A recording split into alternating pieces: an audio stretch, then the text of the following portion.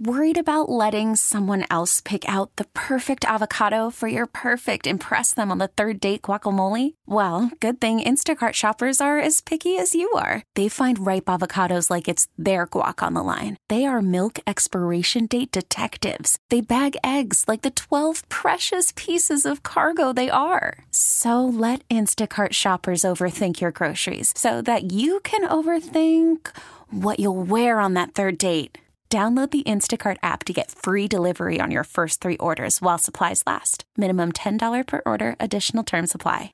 All right, let's get Jon Beason on here. He's with us in the Orion Fuel and Downstairs Convenience Stores guest line. Truly steps beyond convenience. We were talking earlier in the show about the Panthers general manager who was fired a couple days ago, much to the surprise of a lot of football people because it comes like 8-9 days before training camp starts.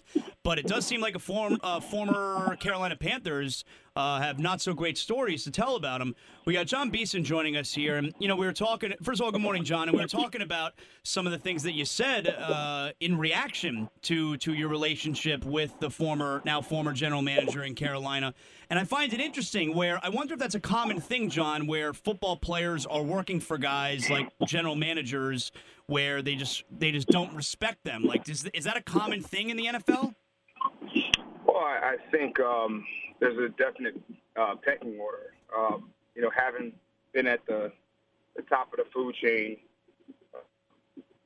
throughout my career, I never dealt with it, but I saw it a lot. And it's just like I think Jimmy Johnson said it. He goes, if Troy Aikman's sleeping in a meeting, I give him a pillow. If somebody else is sleeping, you kick him out of the room. So it's definitely based on who you are, how you're viewed amongst the organization, what you've done for them, and you see it. I think that applies in all occupations. Doesn't matter where the workplace is. Because you see it all the time, Jon, in all sports, where if a coach is fired, you get players who talk out afterward all the time. Glad he's gone, didn't get along, didn't like his system. That happens all the time. But I feel like we don't get it very often with general managers, the guys way upstairs negotiating the contracts. Yeah, Jon, I don't know if you guys had your GM coming out all the time in practice, but I remember in Atlanta, we would usually have our guy Dimitrov come out maybe halfway through practice. So for the most part, right, they're in the office kind of negotiating and trying to find ways to go ahead and trim rosters, add rosters.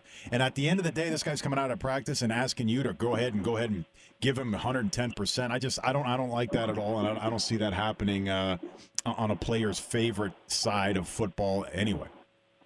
Yeah, I to your point, I never dealt with Marty Hurney with any issues, and then all of a sudden, we switch general managers, and you haven't made plays, you haven't been in playoff games and tough games, and played through a 2-14 season.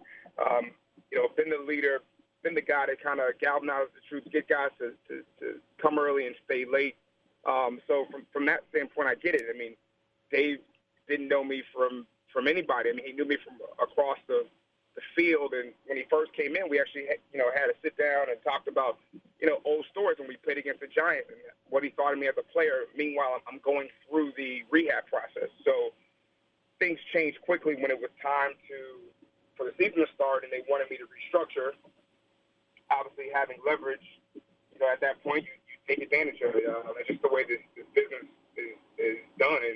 And a lot of times, if you are loyal to a fault based on relationships or what a guy has done, when a guy gets injured, the best availability is to get out there and be productive. So if you can't play at that point, where's your value? So you use that leverage. You get the contract restructured, and now it's time to play ball. And it was very difficult for Drew Rosenhaus to get him on the phone to talk about the restructure. The way he did business was very, very different, and a lot of people are going to frown upon that. I mean, at the end of the day, you can get things done. You look at the relationship now with Marty Hurney and Jerry Richardson. For him to call him back and for him to potentially be the new GM or the interim GM says a lot about, one, how the relationship was broke, but the kind of relationship they had during their tenure. John, you could probably agree with me by saying that probably two of the worst things that you can accuse a player of being is not tough and lazy. And I imagine you being tested by him almost like you're a rookie and you haven't done anything in the NFL to try to get you ready for a Week 3 preseason game must have been extremely frustrating. Yeah, I had never dealt with that. Ray, you played offensive line. You know, people argue that it's one of the most physically demanding positions. Linebacker, I would say, in my opinion, I think it's the most, just because of the force over and over again. But within what's woven within the culture of football is no pain, no gain. Being a tough guy, and to Gettleman's credit, he's been around the game for 30 years. We played in a different generation. Brett, you and I, we played a different generation of football.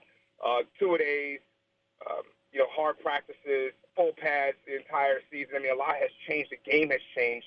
And when you had an old-school mentality, which I think I embraced as a player, which is why I was able to be successful, I think you see guys a little differently, but you can play on the side of the mentality of a football player, meaning if you play through injury and you suck it up and you go out and you get it done, the pats on the back it makes you feel good about yourself.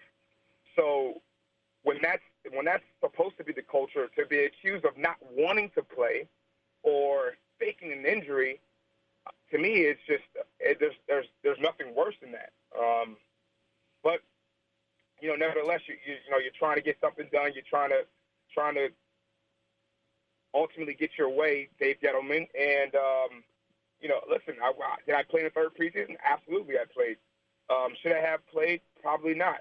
Had to play in the fourth preseason game because, listen, the injury was taking a long time. And if you know anything about microfracture surgery, it's like tread on a tire. I mean, if the tread's low, you don't put more tread on the old tires, you get new tires. So it's a 50-50 surgery, and it's probably one of the worst things you can have as a football player, especially because once your college is done, I mean, now you're essentially damaged goods. So it was out of my control. But being a tough guy, I was willing to put it all on black and let it ride. And like I said, to not know me and to challenge my integrity, my character, speaks to a lot of what a lot of players are saying. And this isn't a situation where, the ex-girlfriend, you get traded or cut or whatever. I was a mainstay in Carolina. I had records. I had consecutive snap records. I never missed practice. I was a guy who loved the grind. I appreciated the grind. But I never played a snap. Well, I played 2 games for Dave Gettleman, but prior to that, I didn't do anything for him. Yeah, so, you deserve more respect than what was shown there, it sounds like. That's it. And, I've never been cut or released, and all I know of it is from what the young guys come to me and say after, you get the sob stories, the tears, what can I do better, what do I have to work on?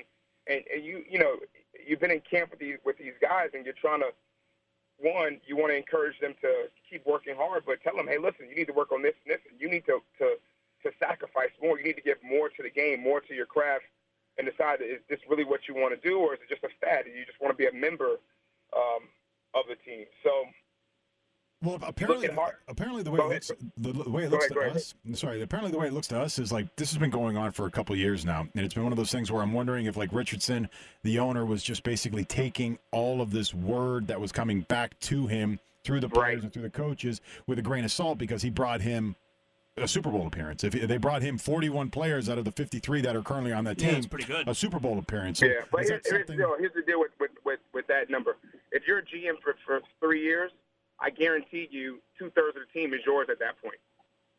That's true. You nowadays, know what I mean? Nowadays, that's true. Yeah. Nowadays, and then I'm not just listen. I was the first one to say, I've said this. I've been quoted saying this before. Trading me was the right move for the Carolina Panthers. There's no ill will between that. It's just how it went down was an eye-opening experience. I didn't expect that. I expected if that's the case, the least you can do as a general manager is you bring a guy in, you explain, especially during the season. I mean, this doesn't happen often. So you bring a guy in, you say, hey, listen, man, I'm sorry things didn't work out. You shake the guy's hand and look him in the eye, and that's it. And you part ways like men.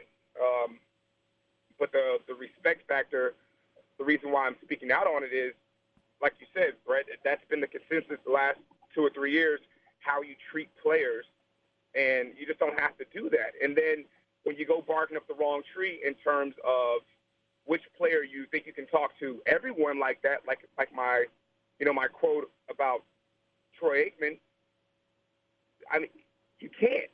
You shouldn't, because these are the guys who are leading your team, the guys who are going to bat for you, the guys who are getting guys to do more, and you don't go, 15-1 and potentially one touchdown away from winning the Super Bowl without great leadership.